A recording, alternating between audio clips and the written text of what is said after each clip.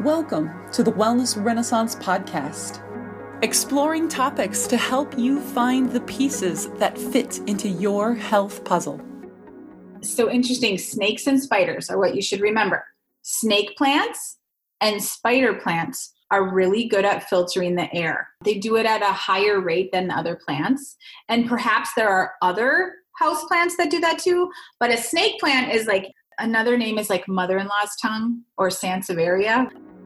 Hey guys, this is Judy of the Wellness Renaissance and the Wellness Renaissance podcast. Thank you so much for joining today. I have a fantastic show for you. You just heard Angie Stocke, and we are going to talk to her about spicing up our space with a little bit of flowers and plants and things that inspire us. We know that nature is good for our creativity. We know it's good for our depression and anxiety. And this kind of came about in a conversation that I was a part of with her on a coaching call. And she went into this amazing discussion about plants around our desk space. And I thought, what a great thing. We were talking in the beginning of COVID, and so people were working at home, right? And we needed to do something to spice up our little spots. And we still do. We're heading into winter now. So bringing the nature into us and seeing that little splash of color, that splash of green, or just having a living thing by us. And Angie has some amazing things to share with us about how to do that in, on your desk in smaller spaces. Certainly can do it in a larger way too. But I think this is a great thing, something that I certainly needed. And she's got some great ideas about doing it affordably and kind of just to get our feet wet. And how do we figure this out? And who do we talk to? And how can we start? And how can we get things in a less expensive way and have fun and be creative and to not be too attached to our outcome and play and experiment. So I'm excited to share this with you. I want you to know there is a video of this discussion so that you can watch it, see exactly what she's doing, see what the flowers look like, what the plants look like. But if you can't, and you're listening to this audio-wise, you're still going to get a lot of information out of it. She describes things very well, but you can certainly, of course, watch the video too. So I'm excited for you to see that, have that option. And I have to tell you, in the beginning opening segment, we talked about mother-in-law's tongue and snake plants. And I will try to put up the picture that I found when I was just kind of searching around for snake plants, because it's something I wasn't super familiar with. And oh my gosh, there are some cool looking plants. They are so neat. And I happened to stumble on a page on Etsy that had some seeds. And so I will try to put at least some pictures up for that, just because I was just floored at how cool looking these plants could be. So check it out. Ange used to be a florist, and that is why she knows about all of this fun stuff. And she brought up stuff, most of the things she's talked about today are plants and flowers I've never heard the names of. I've probably seen them, but never heard the names of. So that was really fun and exciting. So you're going to learn a lot of new stuff, most likely, if you're like me anyway. And I will put these names in the show notes so you can refer there as well. Before we dive in, I want to, of course, thank you so much for listening, and thank you to all the people supporting the podcast by sharing the podcast out via Facebook or sharing the emails. That is so appreciated. We really do appreciate that. Is how the podcast finds new people and the information finds people that are excited about it. So thank you for doing that. Thank you to all of the people who are Patreon supporters. I am so grateful for the support for the work that I'm doing. It makes this possible and doable, and I appreciate you so much. I invite you to become a Patreon supporter and support the work we're doing here at wellnessrenpodcast.com. You'll see the Become a Patron button, and that will send you right where you need to go. And speaking of our wonderful podcast supporters, this episode is brought to you by Green Home Solutions. They are your mold disinfection, odor, and allergen control experts. And I want to share a little bit with you about what sets them apart from their competition. First of all, they have EPA-registered plant-based enzyme product proven to kill mold. The enzyme product kills the mold, and it also breaks down the dead mold, which is a good and important piece of this whole process. They can restore valuables and keepsakes, and they try to preserve your building materials where they can. So if they don't have to take something out because of the way that their products work, they will do that for you instead of taking everything out and rebuilding. And that can save a ton of money in a really bad situation, or maybe just a very inconveniently placed mold infestation. The last thing I want to share is that their typical timeline for remediation is 2 to 3 days instead of 1 to 2 weeks. So if you are having some mold concerns or some sneezing and allergies that you just can't quite find a solution for, these guys might be able to help. You can find them at greenhomesolutions.com, call 1-800-SOLUTIONS, or if you are here in Duluth, Minnesota, you can give Steve a call at 218-429-5250. All right, let's head on in with Ange and talk about plants and flowers and pizzazzing up our space a little bit. Thank you so much, Ange. I'm so excited for you to be here. Me too. I'm so excited you asked me. Yeah, well, it's kind of cool because we met on a coaching call that Kim, Living Simply with Kim, introduced me to, and your coaching calls are fantastic. You do a wonderful job. It's a fun way to be introduced to somebody and who they are. And on one of those calls, you talked about your love of flowers and plants, and you have a history of being a florist. Yes. And I just loved the way that you talked about them, and not only the passion that you had for them, but the sort of accessibility that you had around talking about them and making them part of, you made them sort of non-mysterious, I think is the best way to put it, and how to, thinking about them in our environment. And so I am so excited to have you here because I want, we all need a little more green, and I mean, especially come winter in Minnesota, right? That's true.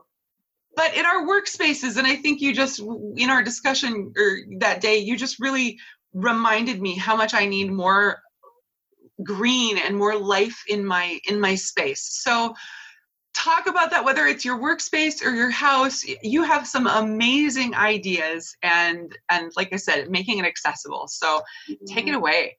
Okay. Oh, thanks. Well, so I used to be a florist, right? I had a florist for 17 years. It was called Angelus Bella Flora, and it's in Duluth, Minnesota. It was in Duluth, Minnesota. And then I sold it to 2 of my lovely employees, and now it's called Flora North, and they are in the Lincoln Park Craft District, and they're just doing a beautiful job with the shop, right? So for many years, that was my baby, a flower shop. And so during that time, I would teach a lot about flowers. We would have people come in. I would do, flower shows and flower seminars and teach classes, hands-on classes.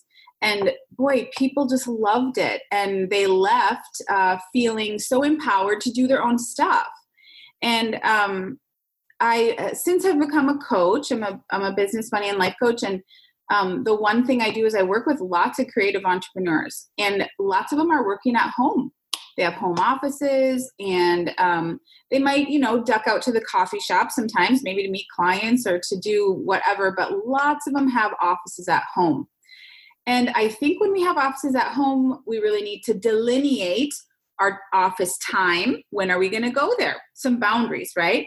We need to have a space that feels good, because if it doesn't feel good, you don't want to go to it. You don't want to walk.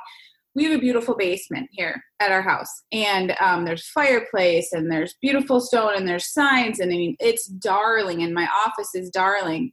But if my office doesn't feel good, if the light isn't right, if there's not a little love or something down there, I don't necessarily want to work down there. I kind of want to work up here quite a bit. This is one of our main levels.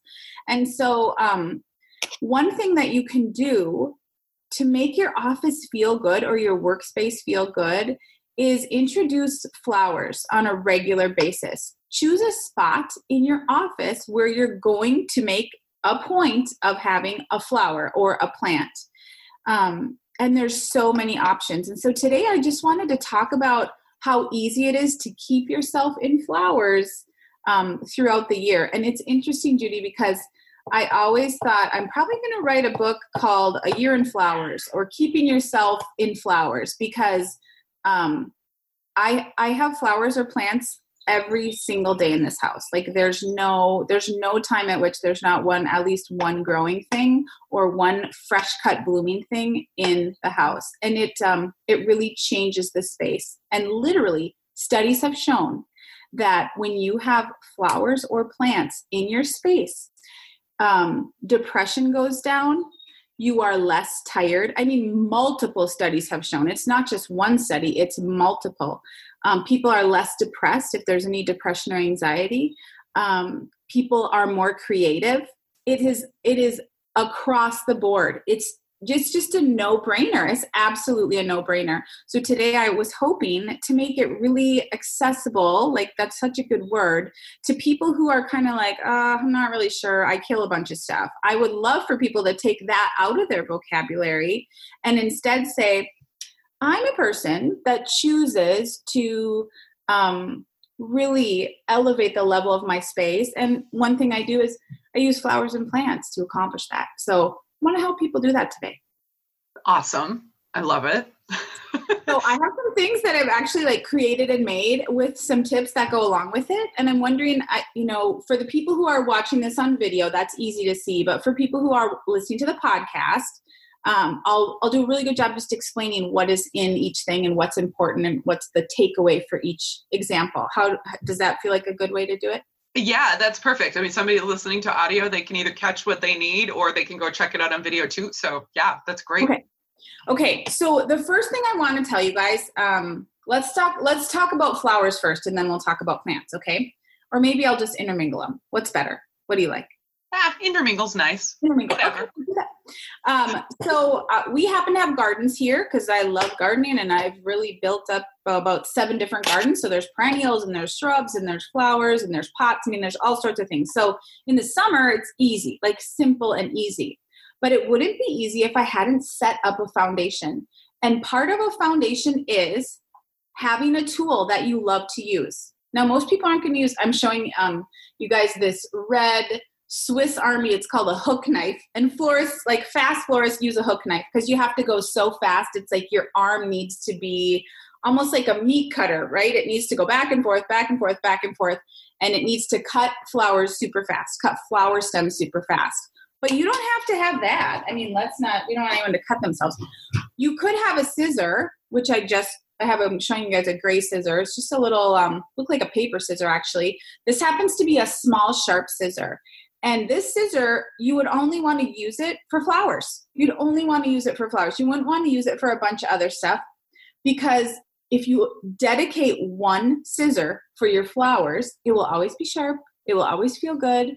And there won't be glue on it. There won't be, it won't get wrecked because one really important part of cutting the base of a flower, the bottom of the flower, is to make sure you get a nice clean cut with something that doesn't have a bunch of bacteria or rust on it.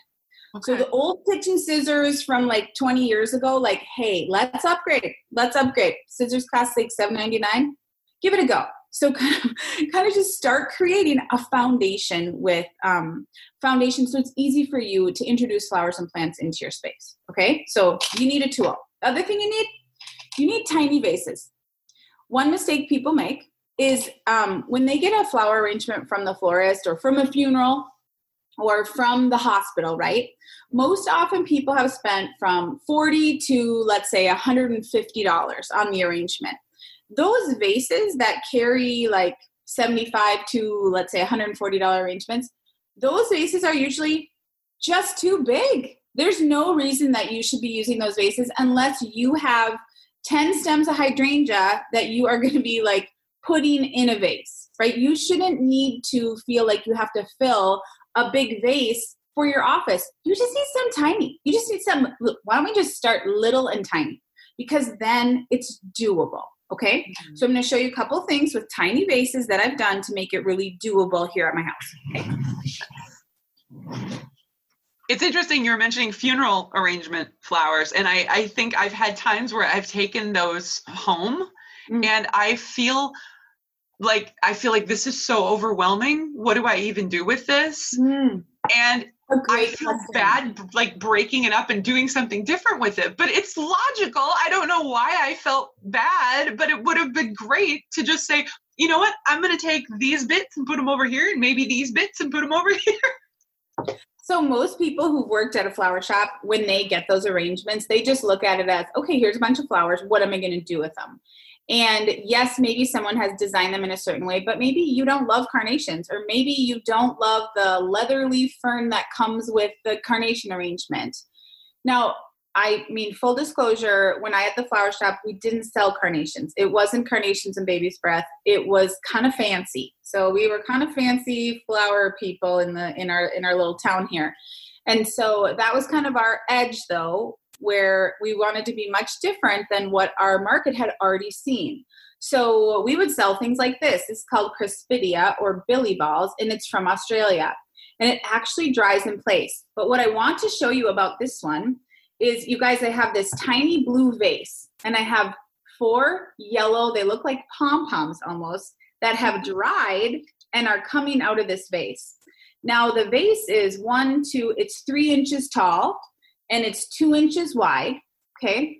And the top mouth is only about 3/4 of an inch open, okay? So I don't have a vase that a dozen roses came in that has a mouth that is like 6 or 7 inches wide. You are not able to fill that. If you're not a florist, that's just going to be too hard, unless you have a whole bunch of big, fat, chubby, green Annabelle hydrangea outside your door that you can fill it up with, okay?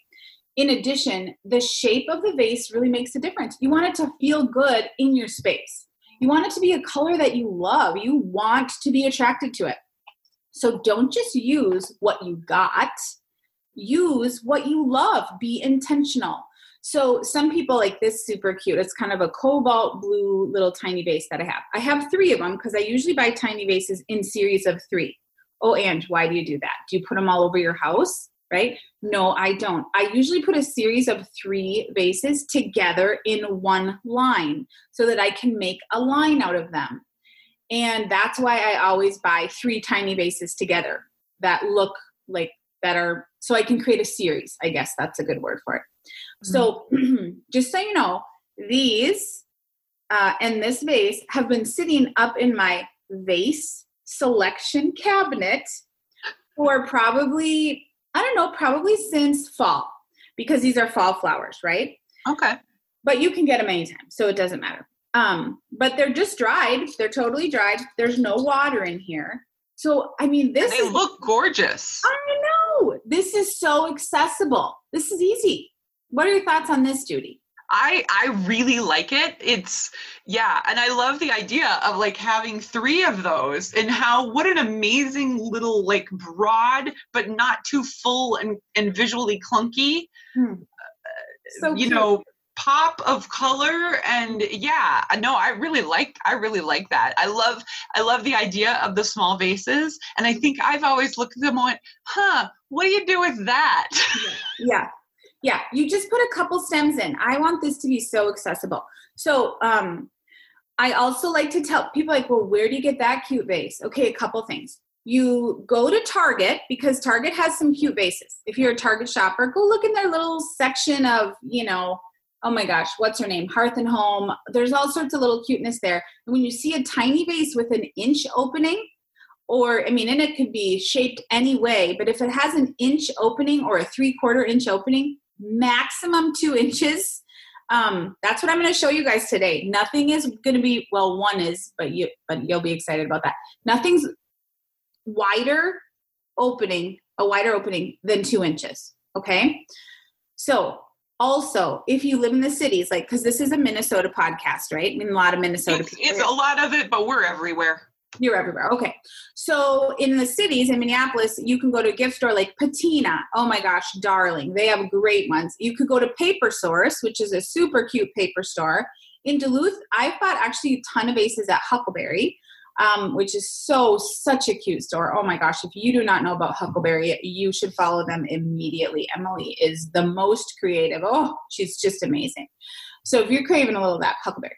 And then Flora North, of course, certain florists that are a little bit more gifty, they are going to have tiny vases too. They know the power of a tiny vase. So anyway, that's my tiny vase. So now I'm going to show you guys kind of faster now some tiny vases, and we'll talk about it. Okay. Awesome. Okay. So friends, let me just tell you about this one. This, I wish people would do this more often, but I'm going to show you the mouth of this vase. The mouth of this vase is, I think, 1.5 inches. I'm going to go with 1.5 inches. It's tiny. It looks like a little beaker. That's what I was just going to say. Yeah. Yeah. It's a clear glass vase. And what I've put in it are the following things. Number one, I have a super, super cute plant that's growing in another part of my house. And I have cut 4 stems because it's kind of a drapey hanging plant. I've cut 4 stems, and I actually am waiting for them to root because I'm going to plant them outside in a garden. Okay. So I've put them in here, and I just threw them in. Not a big deal. I should go like that so people can see.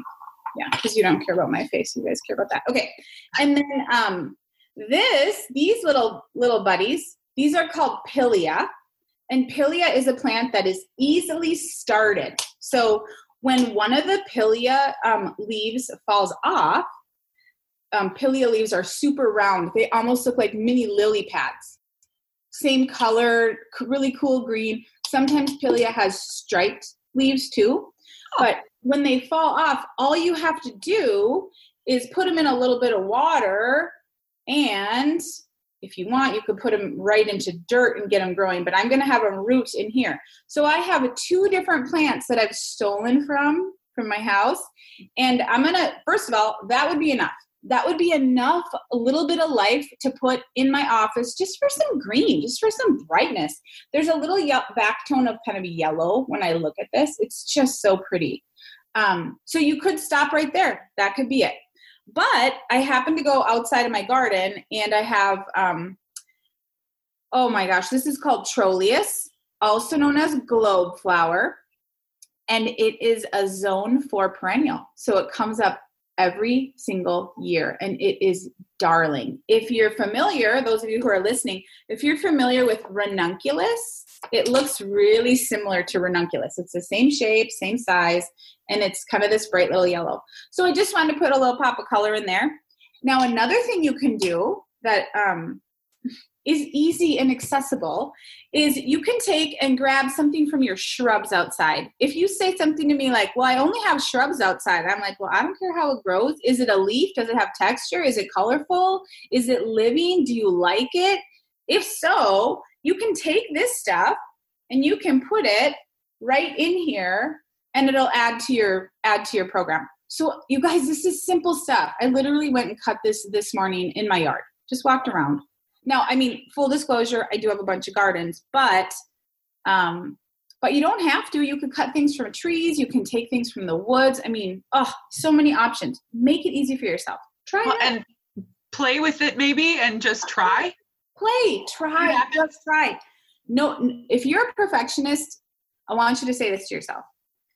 I'm going to try, because there's a lot of perfectionists who won't even do this because they're so concerned about what it will look like.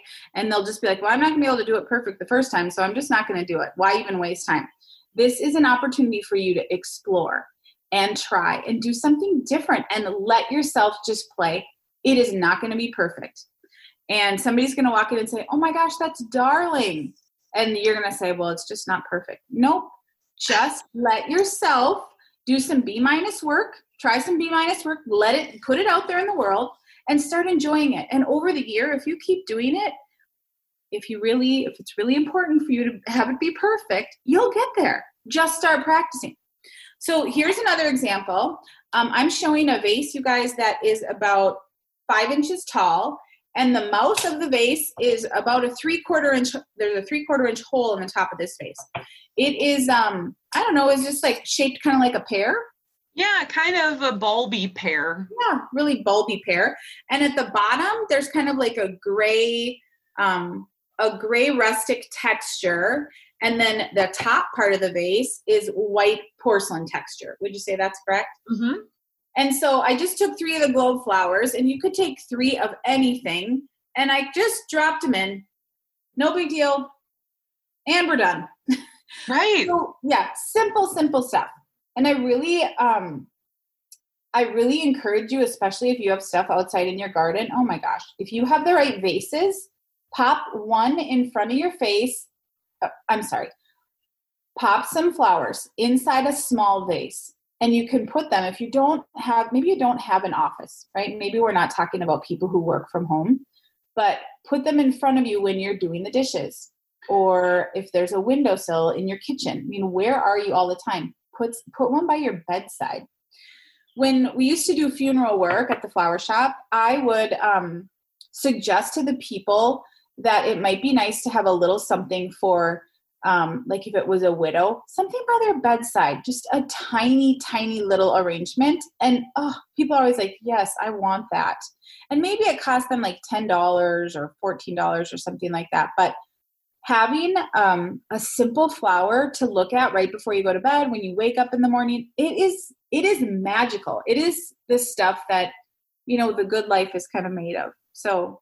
Well, and what a fun thing to take home with you and have in your space, and however long it lasts. But again, it's that accessibility to be able to put it somewhere special or smaller or on a dresser or whatever, and just have in your space. How cool is that? So true. Yeah. Okay, I've got a couple others to show, and one is a little bit of grocery store love. Grocery store love. Grocery store love. I love show and tell. This is so exciting. Right. Okay. So you guys, I want to show you, these are called Gerber daisies. Sometimes people call them Gerbera daisies, but Gerber daisies is just fine. Again, been in the floral industry for so many years. You can call them either way. These happen to be grown in Minnesota at a place called Len Bush. And Len Bush is a great company in the cities down by Minneapolis. I think they're in Plymouth. Yeah, they're in Plymouth. I've been to the space before, and it's amazing. They are just growing and growing and growing. So if you care about Minnesota, if that's important to you, you can certainly look for these locally grown Gerber daisies. So I don't know this particular name of this particular variety because there's so many varieties. But when you get them at the grocery store, it costs $5.99. I mean, this costs $6, and there are 5 stems. Now you can also buy these at the florist. Same thing. You can buy them at the florist. And usually there's a little flower food, right? So I want to talk to you about flower food because people are a little confused about it. And honestly, you just really have to read the directions and see what it says. So I'm going to take for a sec and just read the directions on here and see what it is telling me. Because I'm going to use a small vase for these flowers. And it says, turn over. Well, interesting. Yeah, they don't actually give really good directions on here. Would I take this entire packet of flower food, which basically is meant for like a dozen rose arrangement, and would I put it in this tiny vase? That's, I think, the question. I would not. I would take and put a little bit in there. And you don't want your water to be cloudy. It shouldn't be cloudy. So I'm just going to give it a little zhuzh. I mean, really, I didn't even add. Okay, so this vase probably has half a cup of water in it right now. Mm-hmm. And I added probably a 1/4 teaspoon of crystal. It's called Floral Life Crystal Clear, which is one of the many brands and varieties of flower food. So I put it in there and then I stirred it up. And I'm probably going to add some more water here to this. But we won't do that right now. Okay, so here are see how tall these are? Yeah, those are big flowers. They're big flowers, yeah. And the flowers are super bright colored, big, big daisies. And they are probably 3 or 4 inches in like diameter. The heads are 3 or 4 inches. And they're probably 18 inches in height. But for me, when I'm looking at them, I don't need them to be tall. I'm not looking for a long, tall thing in my office. Sometimes for me, that's a little cluttery. I'm usually looking for a tiny, small pop of color. So I want to give you 2 options that are super easy with this one. So one mistake people make all the time is they think, oh, I got these flowers and I have to just find a vase and put them in there and they'll just shove them in just like this. Right. And the vase they probably have on hand does not do justice to the flowers. So after a while, you're going to figure out what kind of flowers do I really, what kind of flowers do I really, really like? And what kind of vases do they go well in? you're going to have some favorite vases for some favorite kinds of flowers. That's what happens over time when people get involved with this kind of exciting stuff. Okay, so I'm going to actually take and give these a cut. And so you're using your scissors. Yeah, you can use your scissors, or you guys are going to use the scissors. Nobody's going to use a knife to begin with. So let me ask you this: when you're actually cutting, I remember learning that you need to cut the stems at an angle. Is that a truth? Well, it is something that we often do, and it's so that it exposes. Well, one reason is so that if you were to put this in this vase, if you cut it straight across, there's a chance that it could suction to the bottom of the flat vase, and then it might not have water uptake. So if you do an angle, it's highly likely that water will be able to be uptaken at the bottom of the stem. Okay. So this is this is a very important part, right? This is what's going to keep your flower living a long time. So, okay, I already know, because I'm taking the cute little flower bunch, which is 5 Gerber daisies. And I know that the vase that I have, if I put them in here right now, that's not the look I want. I actually want it to be a little tighter than that. So I'm going to use a scissor now. This is just a Target up and up scissor. And I know it's nice and sharp. It's a newer scissor. It's clean. There's no rust on it. Now I'm going to put my flowers back in, and I think, well, that's okay. That's okay. It's not the best. It's okay. I'd like it to be even a little bit tighter. So now so right now, you guys, just so you know, this is about 7 inches tall. This is about a 7-inch tall arrangement, and it's about a 7-inch wide at the top arrangement. I'm just going to take and kind of look at it and see what I can do. It's a little floppy. A little too floppy for me. So I'm going to cut all of them again, see if I can just get it a little tighter. Oh yeah, that's better for me. At least for the style that I want to have. Mm-hmm. And the one thing is, I always used to say this at the flower shop when I was teaching too, like, you be in charge of the flowers. Don't let the flowers be in charge of you. If you want something to be shorter, cut it. Oh no, what if I cut it too much? Well, be careful and try little varying heights and just keep going and going, and use centimeter sections. See what feels good. After a while, you will start to get really good at this. It is just fun and simple stuff.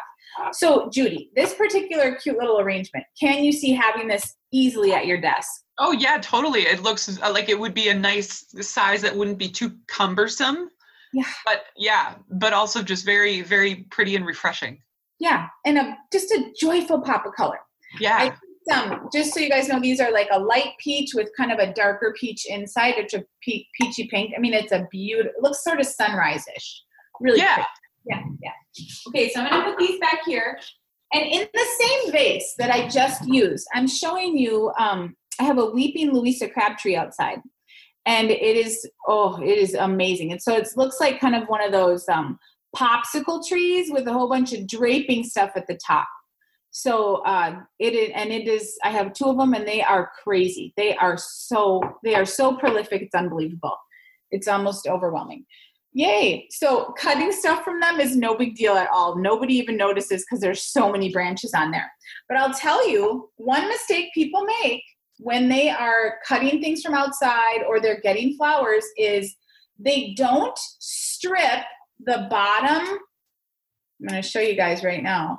They don't strip the bottom leaves or the bottom stuff off of the plant. They should, because you don't want any leaves underneath the water line. Oh, okay, sure. Yeah. If you have leaves underneath the water line, you're attracting mold. You're introducing mold into the water. You're introducing and attracting bacterial growth in the water. And so all you really want is the stem in the water. Okay. Like that.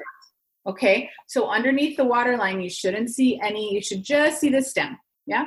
Perfect. Yeah. Now, I'm going to get fresh water because this one has a little bit of, like, something fell in it. Uh-oh. I know. All right, here we go. So I will say that I have become a tiny vase addict it might not be healthy, but I have a lot of tiny vases. And the reason I'm pretty knowledgeable about flowers, right? I haven't grabbed, I haven't been outside looking for huge vases. I don't go to the shops and say, oh, look at that huge vase. That's going to be great. I should get it. I'm always like, oh, look at that tiny one. It would be perfect for a couple stems of blank, blank, blank. So when you guys are out and about and you're shopping at your favorite shop, think, do they have any tiny vases at this super darling store? And what will look good? Which colors of vases will look good in my space? What do I want it to look like? So, and you can just have so many more little arrangements potentially if you've got little tiny vases. Yeah, absolutely. And then you can keep yourself in flowers in it, and it's affordable. You don't have to invest too much. You don't have to always be buying a bunch of flowers. I mean, every other week, find some flowers, get them in your house. And the one thing that you want to think about too is just kind of cleaning out. After a week or a week and a half, it's time to usually clean flowers out. And so some last longer than that, some don't. If you don't want to clean anything out and you want something to last a super long time, your best bet is to purchase a moth orchid or a phalaenopsis orchid. They're the same thing. It's just a different, two different ways to refer to the same kind of orchid because it looks like a moth. Buy a moth orchid. They're at the grocery store. They're at the flower shop. The last one I had lasted from January until I just cut it down the other day. What month is it right now? May? May, yeah. Yeah, January, February, March, April, May. So almost 5 full months it lasted. I'd say 4. Let's go with 4 months. And it was remarkable. So sometimes those orchids can last for so long. And if you have a flower or greens or whatever, and you have them in water, is it better to just add to the water that you have, or should you dump out and restart anew? If you're going to take the minute it takes to get, to do something with water, I usually will dump out the water. I'll hold the flowers like this and then dump out the water, and then I'll put it under the faucet and do some new water. And I will usually add some flower food too. Like I'll re-add some flower food. Now, the other thing I'll do if you really want to get into it is if I'm changing the water, I'm probably going to give my stem a fresh cut up a centimeter or something like that. So almost like if the end of the stem had gotten plugged with anything, microscopic, right? If it got plugged with anything, I could just bypass that by giving it a fresh cut 1 centimeter up. Yeah. Okay. Okay, I'm going to put this little friend over here. Now, the other thing I want to show you is super simple. And it's kind of something you can do. Remember this arrangement? So everybody, I'm pulling the arrangement back that has these peach Gerber daisies in it. And one of the easiest and simplest things you can do if you're like, I got no time for that, I don't even like it, or if you have a different kind of space, you can take the Gerber daisies. I'm going to get the biggest, widest one. Here's the biggest, widest one. And I'm showing it to the screen. Honestly, it is like, I don't know, that's almost 5 inches. Yeah. Bigger than your palm. Yeah, it's so big. You can take a clear glass cylinder, a short, chubby cylinder, and you can just float it. And honestly, it's darling because the really pretty part of the Gerber daisy isn't necessarily like the underneath, although it's pretty, or the stem, although that's a beautiful green. It really is the top of the flower. Wow, you can see it really well here. Yeah, that looks cool. Isn't that cool? Super simple. And if you're a person who goes to the beach, you can get some rocks for the bottom of your vase if you want a little, pretty fancy. Yeah. Sometimes people will take and put like vines in the bottom of a vase, which you can find vines outside. You can find vines or stems of like a tree. I mean, there's so many options and so many things you can experiment with when you're doing this stuff. Yeah. And the more you use it, the more you do it, the more you learn. So see how easy that is? I showed you 2 different ways, right, to use this particular. And these are small vases. These are tiny. Like everything is 6 inches by 6 inches. Like all of this stuff is small. Nothing is like 12 inches tall, although one of them. Well, no, if you see, like if you end up with a flower And you're like, well, what do I do with this flower? And you don't have maybe the right kind of vase or whatever. It's another way to say. It's so cute. Yeah, that's cool. Okay, I have a couple more. So I wanted to show this because sometimes people really like a tall piece in their space. So I might have to back up on this one, but some people really like a tall piece.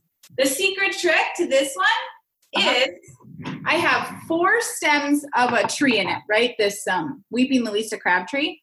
But the secret is this vase, the opening, again, it is 1 inch. It is like 1 inch. And it's a very heavy vase, so it's not going to fall over. This one I got at West Elm. So West Elm is all over, like all over the United States. And they usually have really cool vases there with some really cool shapes. So if you have a particular tree that's outside, figure out what kind of vase is going to work really well for it. And if you like tall, you have to get a heavy tall vase. You can't get a light tall vase or everything will fall over. Right. So something to think about. If you love this line, you can do this inexpensively too. Just invest. I mean, this vase was probably $18 or something like that. So invest in a vase that will work well for whatever you have around you or whatever you love to buy.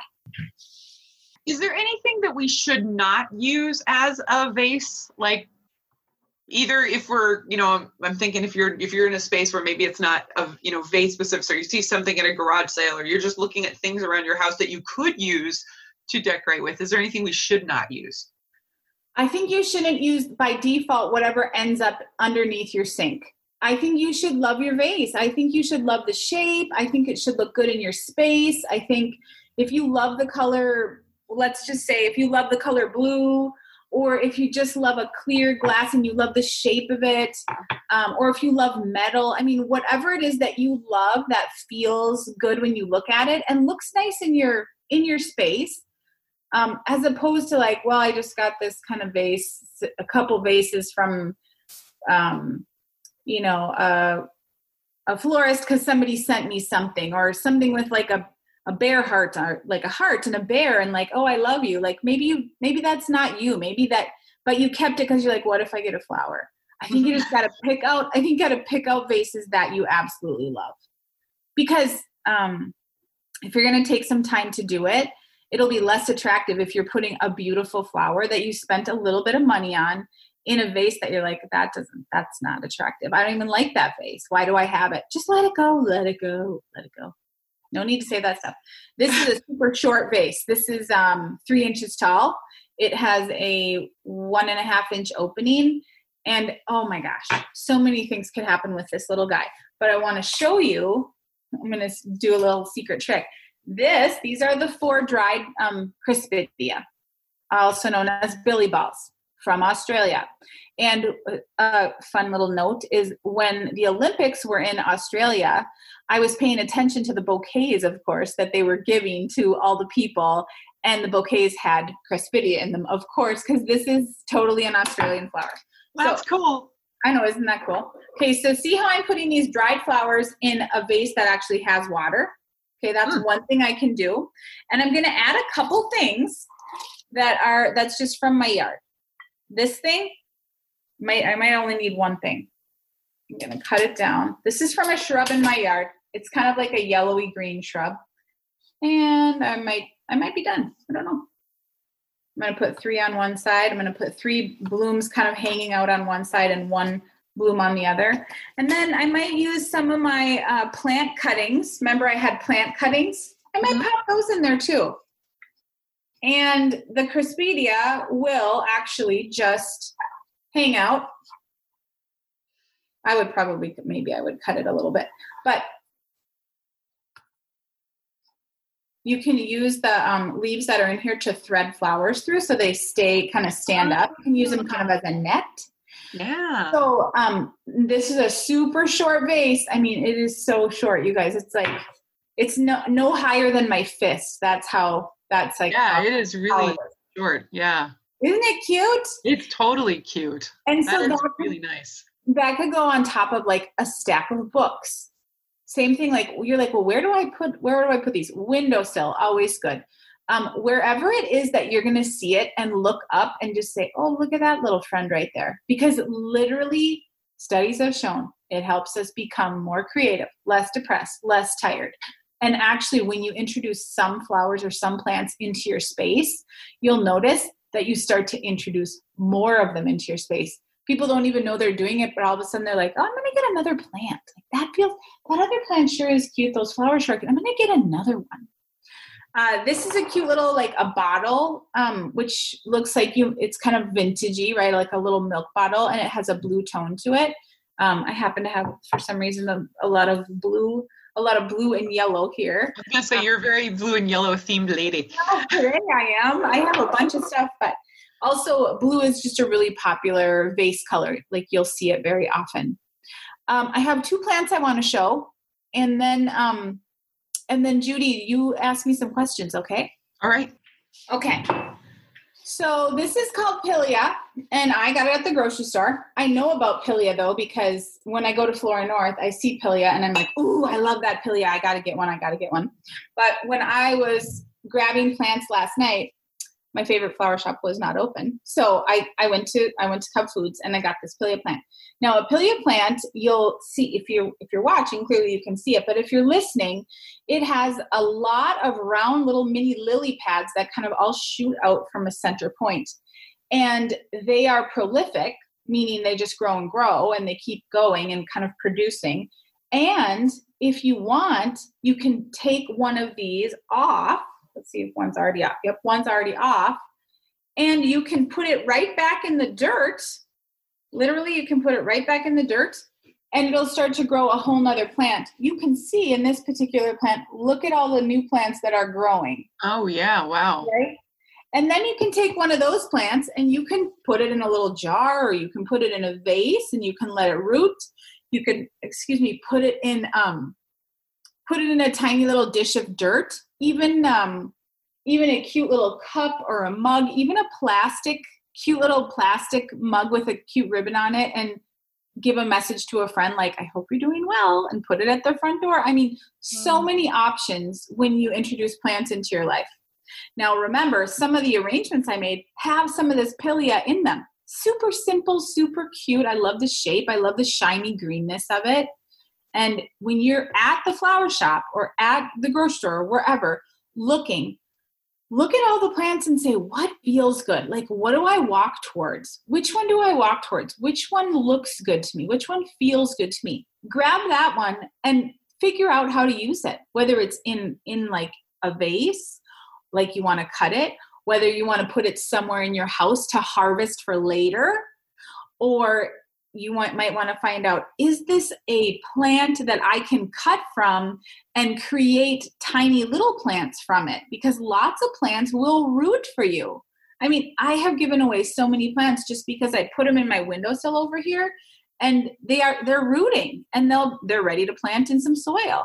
It's just kind of a fun way to live life, at least for me. The last thing I wanted to say was, if you have a plant that you love, I always look for texture to see how this looks so textured. It's got like spots on it, and it kind of has this grayish white. Isn't it pretty? I like that. So this little plant came in one of these plastic containers, right? And I never keep my stuff in plastic containers. I either drop this into a cute vase, or I should say a pot. I drop this into a cute pot in my space. That looks good. Or I took one out of one of these pots and I just dropped it with the dirt and the soil, and I planted it right into this container. This container I love. I think it is just darling. It looks really good in my space. It's kind of artistic. It's a white ceramic piece, and it's kind of artistic. It looks like it's wrapped up kind of like like a mummy, but it's a little more Museum of Modern Art than a mummy. So anyway, I love this vase. It makes me happy every time I look at it. So sometimes I'll plant a little plant in there and see how it goes. Now, normally I would put some rocks in the bottom of this, just so that there's a place, like if there's ever too much water. But if I don't have time to get rocks for the bottom of it, I'm going to be really careful about how I water this so that it can last for a long time. This is probably not going to last for a super long time in this container. Maybe it will. I don't know. I mean, I have to find out where to put it, where it's going to feel good, where it's going to thrive. how much water it needs, and we'll see what happens. Most plants that I purchase are kind of an experiment. And I don't think, oh, I'm so terrible if one of them dies. I don't think, oh, I can't keep plants alive. Plants to me are a little bit more, is the word dispensable? Dispensable. Sorry, expensible, dispensable. Yeah, dispensable, right? So I want to see if they work in my space, and if they work, great. And if not, great. I have a certain level of attention that I'm going to pay to them. And if they can't handle that, if that's like too hard and they're like, if they're picky and choosy and they're like, we need more attention, it's probably not the plant for me. So I encourage you to really experiment. Find out which plants are for you, because I can guarantee there are some amazing plants that are for you. Well, and if it's not for you, you could give it away, or if it dies, you can throw it in the garbage and you don't have to feel bad. You can compost. You've got compost, right? Well, compost. Oh gosh, sorry. Yeah, compost. Of course, because it's the wellness renaissance for sure. Don't put it in the garbage. Bring it outside. What are you doing? What are you doing? Compost it. Compost. Okay, Judy, what questions do you have for me, if any? Well, so I'm curious when I'm thinking about, like you said, I love that you kind of introduced this idea of, if you get a plant and it doesn't work out, keep trying different places, keep thinking about what might make it happy or unhappy, and move it around to different places. And if that doesn't work, it's okay. No harm, no foul. Keep looking. Mm-hmm. When I'm thinking about, trying to have something in your house. I mean, again, I like the idea that you're not trying to figure out, okay, what can I keep for a whole year? What works through all of the seasons? You can make some choices and do something different later on. What do you start with that might be just something kind of that somebody can maybe feel successful with, or that's probably going to be a little bit hardy, or is it kind of just find something that you can grow inside? And is that what we should be looking at? Like for summer, does it need to be, I don't know a ton about plants, to be honest with you. I don't know the nuances. So when I look at the big racks outside the store, I'm like, are all of those outside? Can they work inside my house as well? Yeah, that's great. So usually the ones that are outside that you see at a garden center or that you see outside the grocery store, those are truly outdoor plants. Like I wouldn't try and bring them indoors ever, just because that's not at all how that was meant to roll. They need the sun from outside and the I don't know, maybe the temperature from outside. But it seems like most of the time, if you bring them in, the lack of sunlight really can affect them. So if they're outside, if someone's showing them outside or they're at a greenhouse, highly likely that they really need to be outside. I wouldn't bring them in. And then the other thing is, I was just thinking, as you said, what's going to be hardy? Okay. It's true that when you go to a florist, the prices are a little bit higher than the grocery store. The grocery store uses plants and flowers as what's called a loss leader, right? So they want to attract you to go to the grocery store and buy your groceries there by saying, ooh, they're going to come here and we might be charging $5.99 for these flowers, but just that's what a loss leader is, right? So they're going to lose a little bit of money on the flowers because they can get you to buy your $300 worth of groceries at the grocery store. So it's true that the plants there are probably a little bit less expensive than if you go to the florist. But what you get at the florist is you get a consult. You get to talk to somebody who has, first of all, really great knowledge. They work with lots of different clients. So I suggest that most people go to a florist. They find a florist that they love. They get to be friends with the florist. They find out who works there and when. And they start to create or collect some plants that are going to work for their space, because the people there are going to be able to tell you this should work really well. Now, last night I was at the grocery store, right?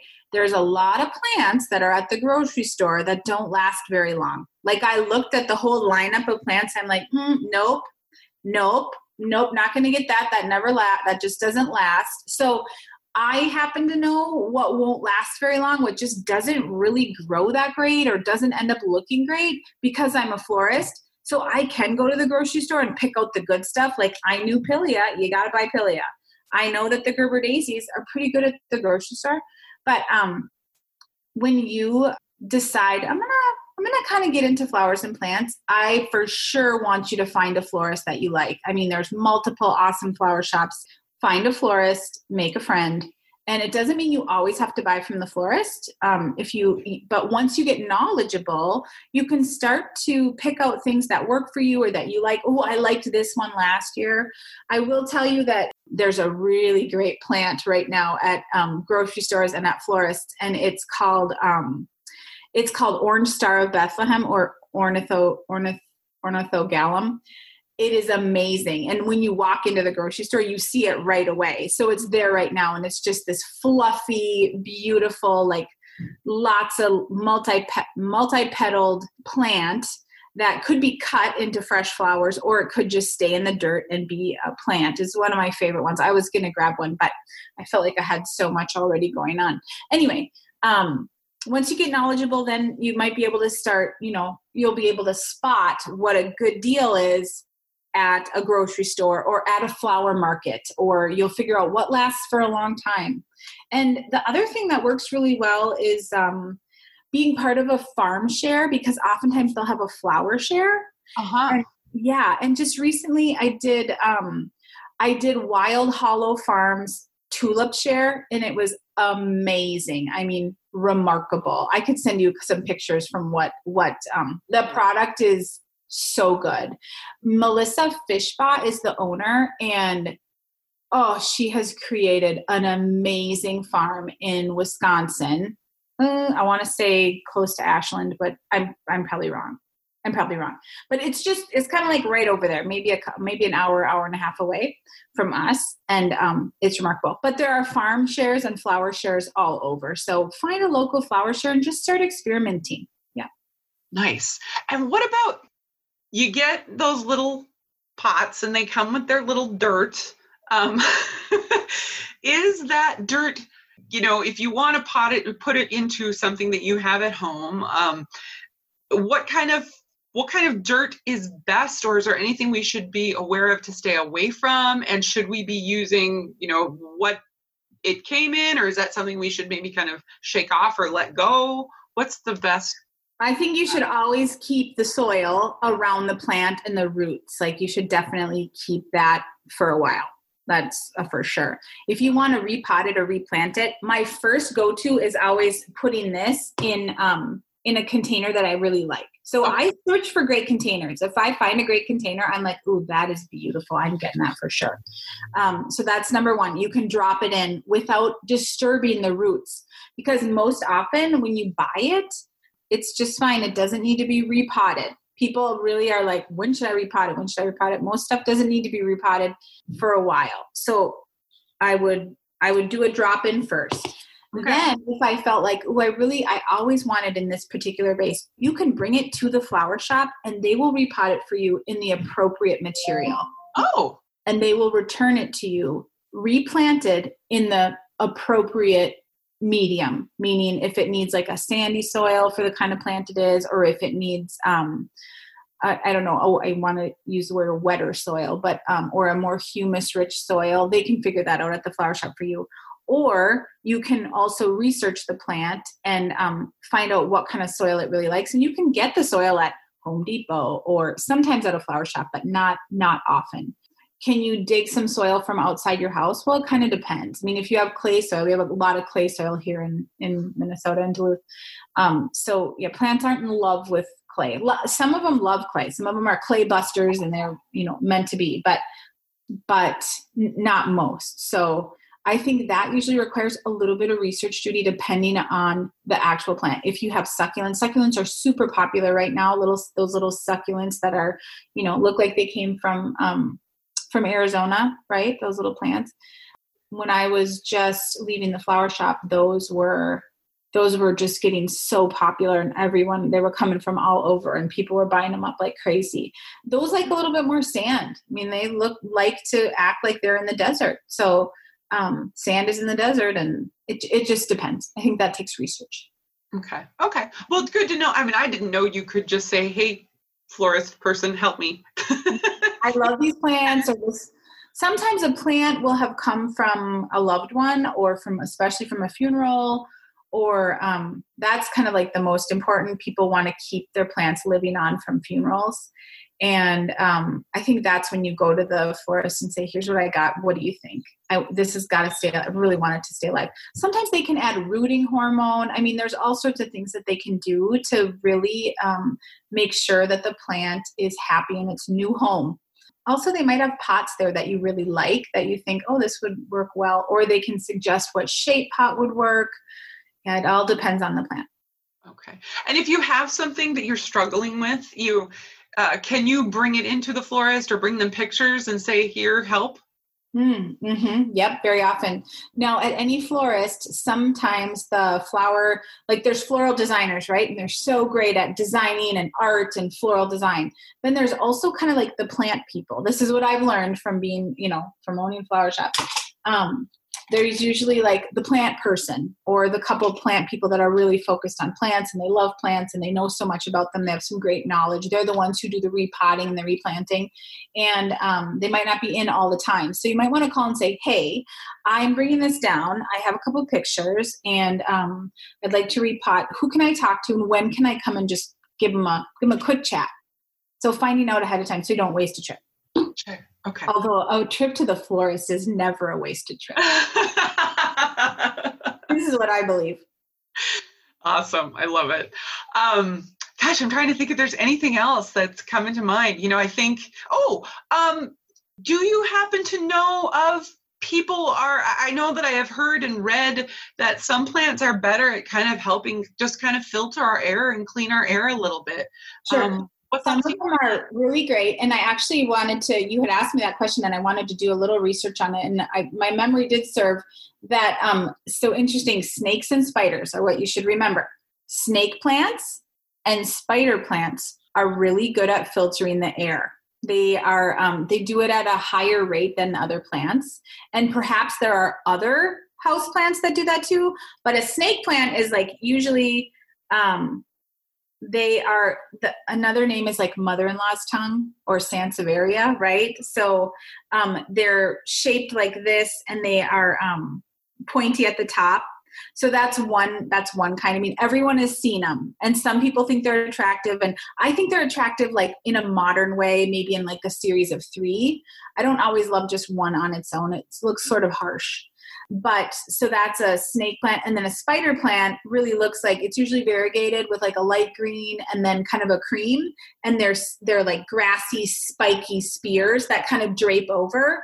And then a spider plant will have babies as it kind of goes down. Like the new plants will grow off of the hanging pieces. So those are 2 plants that are, they say filter nicely, filter the air nicely.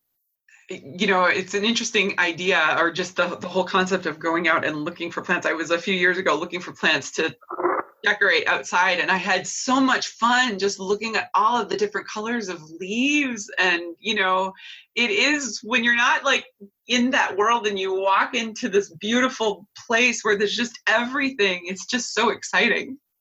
It is. It feels really, really good. And we always say, like, if people are sad, like if you have someone who's feeling really sad or down, a real instant lift is to go to a garden center or is to go to a flower shop. Nice. Yeah. The fragrance that's there, just all the living things, the design. And I mean, it's especially helpful if you know of an amazing flower shop. But I remember somebody walking into the flower shop and saying, just so you know, this is like my heavenly place. This is where I come when I want to feel like heaven. And it reminded me how lucky I was to work in such a place full of so many growing things, beautiful things. It really affects people like to the core of their soul. So I truly believe that people, it's so helpful and feels so good. If you start introducing this in the tiniest way into your office, into your home, your dinner table, wherever it is, your kitchen window, your side of your bed, just one tiny vase. Just get yourself one tiny vase and 1 or 2 or 3 tiny flowers and start. You can start today. Gives you something to care for too. Yes. I don't know. We've had this amazing conversation about plants and flowers, and you are a phenomenal expert and sharing about that really good stuff. Tell us what you're doing now and how people can find you and who are you working with? Because as you mentioned earlier in the conversation that you're doing coaching now. I am actually. I started coaching after I sold the flower shop, and I actually started coaching before I sold the flower shop because I was really feeling called to it. And I have a really great background in starting businesses and managing people, managing teams, and, refining it over time, getting a little bit better, step by step, bit by bit, learning. Such a learning curve when you are starting a business and running a business. So now I use that knowledge along with my coaching training to really help business owners who either have a business or they're starting one.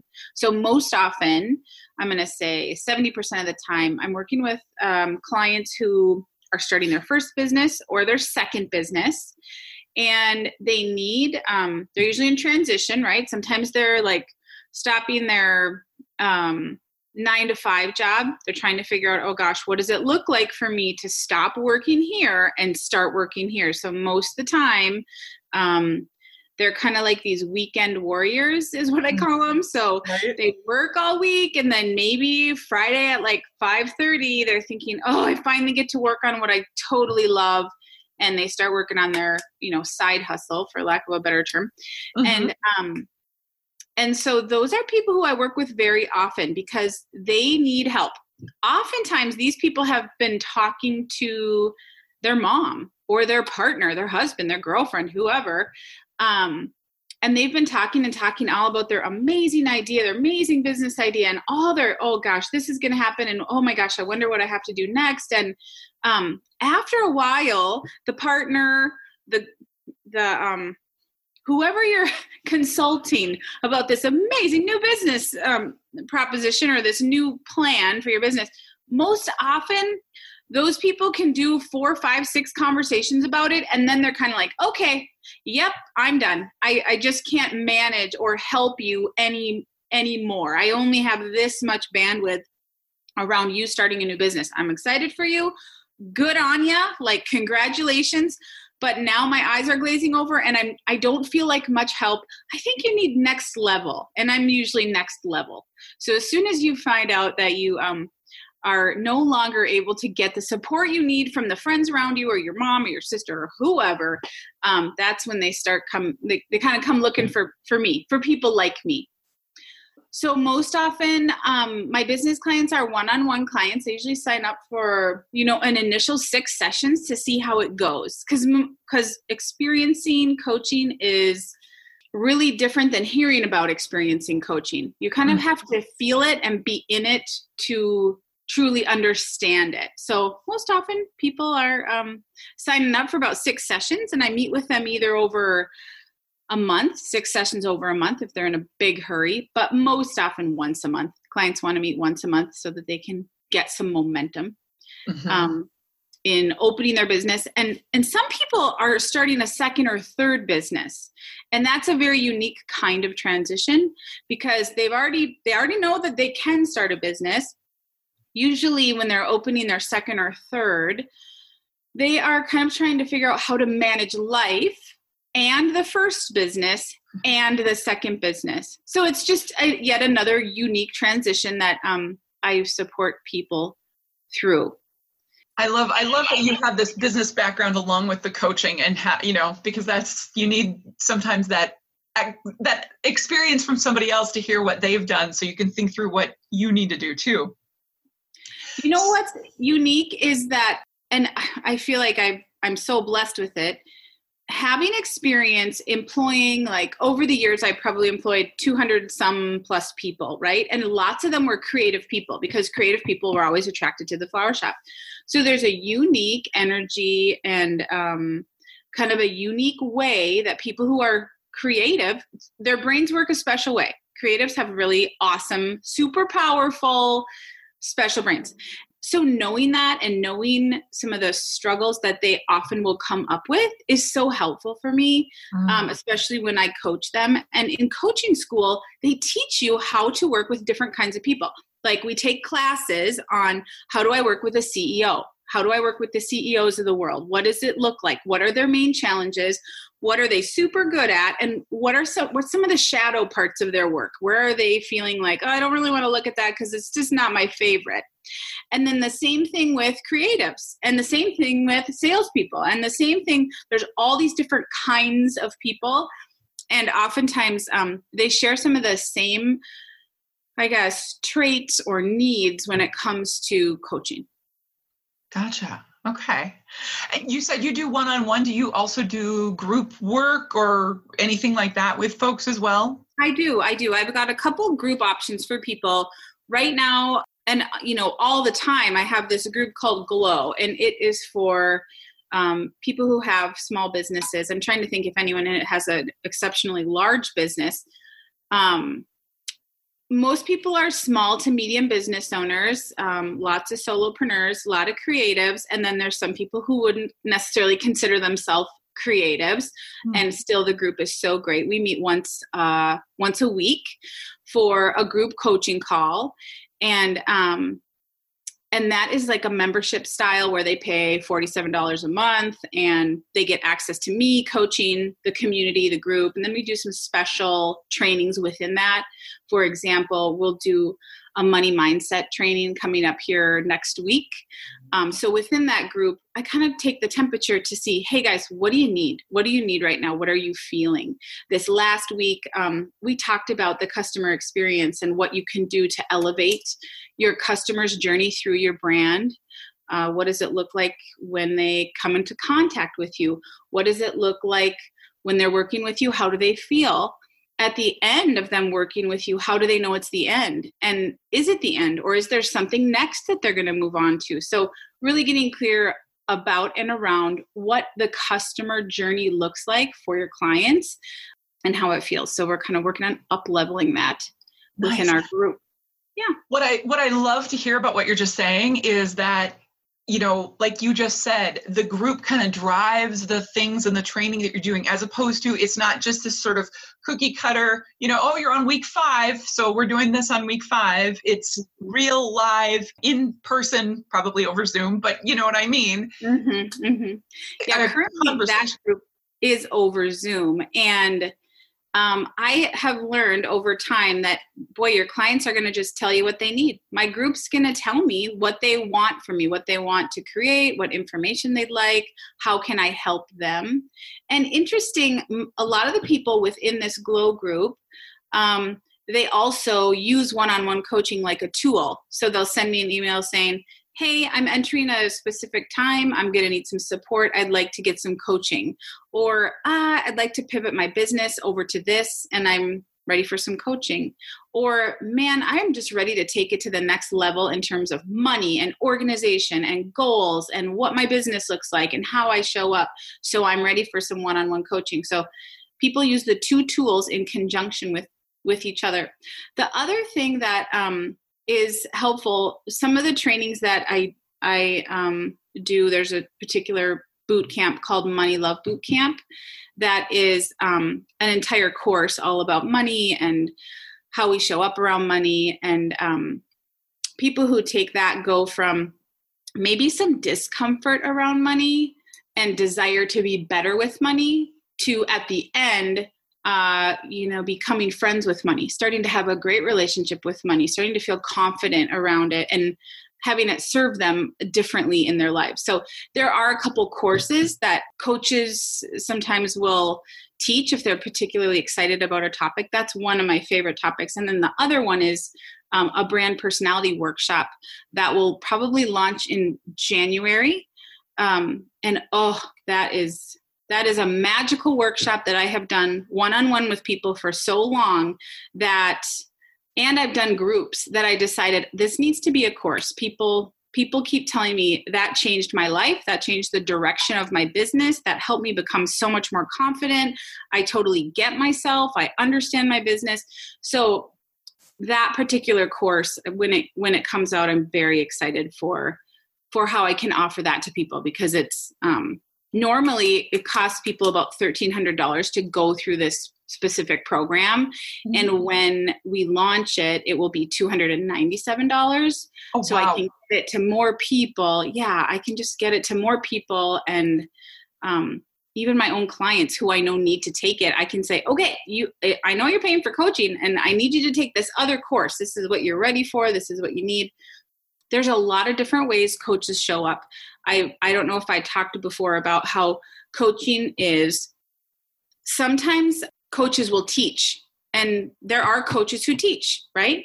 There are also coaches who purely coach, which is a coach having a conversation with you where we're really running you through your own mind. Everything is you. Like, we don't really bring much to the table. We don't bring you a sheet of best practice. We don't bring you a list or a checklist or anything like that. That's more pure coaching. And then there are people who are a combination, coaches that combine the two. So I do all three. I'm a coach who teaches. I'm a coach who does pure coaching, which is, oh my gosh, those are magical conversations. And then I also do the hybrid. So depending upon what my client wants, I will morph into whatever version they need me to be. Awesome. Okay, that is really, really good to know too. Well, tell us, how do we find you? How do we find you in various places and find out about these classes or keep up so we know what you're delivering? Sure. I would say the quickest places to go are certainly Instagram and Stocke Coaching on Instagram. That's kind of like where everything's announced, or if something's coming up, or if our Glow group is opening for new members, that's where you would find out. The other place is on Facebook, and Stocke Coaching on Facebook. I have a business page, which you can always, hop into. And then I have a website called annstocke.com. And that's a place that if you are hearing this right now and thinking, well, I want to kind of try her stuff. Like, what kind of stuff does she have to offer? There are 4 or 5 different freebies that are on and built into my website that people can do. People can take a quiz. One of the quizzes is business coaching right for me now? Like, do I need business coaching now? Like, how can I find this out? Well, there's a quiz on the website that'll actually answer your question for you. And then there are a couple other things on there. One of them is called the Wheel of Life. So if you wanted to just take a quick snapshot, an assessment of what your life was like right now, and do a couple things around that. It's almost like a little beginner coaching 101 self-coaching tool where, it doesn't cost a thing. Well, it costs your email. You got to give me your email address. But you can grab one of those. You can download it and print it. And then, a quiet Saturday morning, filling that out and kind of just assessing what's happening in life for you now. It helps people get really clear on what your priorities might be. What are your next priorities for your life? And then there's some business mindsets on there as well for people who are thinking, oh, I wish I could think like an entrepreneur all the time. Well, I've got a list of mindsets or ways for you to think so that you can start to really elevate the way you show up, because the first way that we elevate our behavior is by elevating our thinking. So if we want to be an entrepreneur, we better be thinking like an entrepreneur. How do entrepreneurs think? We've got a list of 10 mindsets that you can grab at annstocke.com. Awesome. Love it. What a cool way to start. Wonderful. Well, thank you. Thank you so much for all that you've shared, along with all the cool plan stuff. I actually really appreciate the way you talk about coaching too, and just the way that you understand it and put it out there, because I think that's really helpful for anybody who's like resonating with you and wanting to check this out. But just as they think about coaching in general and what are they needing, and how to search that out. So that's awesome. Thanks so much. Thanks for having me on your podcast. It's really cool. Yes, this is so good. Thank you, Judy. So many cool ideas. I hope you found some wonderful things that you can use or inspire you to sort of add a little bit of life and color to your place, your space, your office. I know I don't have a lot of room in my workspace at home, but she certainly gave me some ideas about things that I can add in little spots that I do have. So I'm excited to take advantage of that.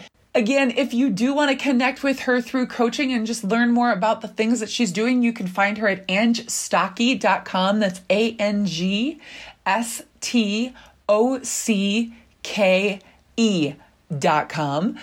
And again, she's on Instagram and Facebook. I personally haven't had the chance to work with her one-on-one for coaching. I think she'd be delightful and really great to work with. Just her solid energy and her experience and As you could tell by listening to her, there's a lot of passion for the work she's doing and has done, and I think that would be fun to be around. I was on a couple of group calls with her, and I thought it was a great time. It was great to listen in, and she asked really good questions and stirred up a lot of really great conversations. So check her out if that's something you're interested in. I really appreciate the time she spent here with us talking about plants and flowers. And as we can hear, that is a thing that she's hugely passionate about and very knowledgeable about. So I thank her for sharing that with us. Before I send you on your way, I want to throw out a random fun find I found this week. I am somebody who listens to Audible books. I don't know if you are, but if you are and you have an Audible account and you like music, particularly Alanis Morissette, check out Alanis Morissette Words and Music. On my account, at least, it was free. It's like an hour and a half, but it's just a really cool conversation about her, talking about her music and her personal growth. And she's just a very, very interesting person. So fun, random find. Thank you so much for listening. Take really good care of yourself. It's crazy out there, y'all. And please stay healthy and do what you can to take care of yourself and others. Until next time, continue to search out and find those pieces that fit beautifully into your health and wellness puzzle. See you soon.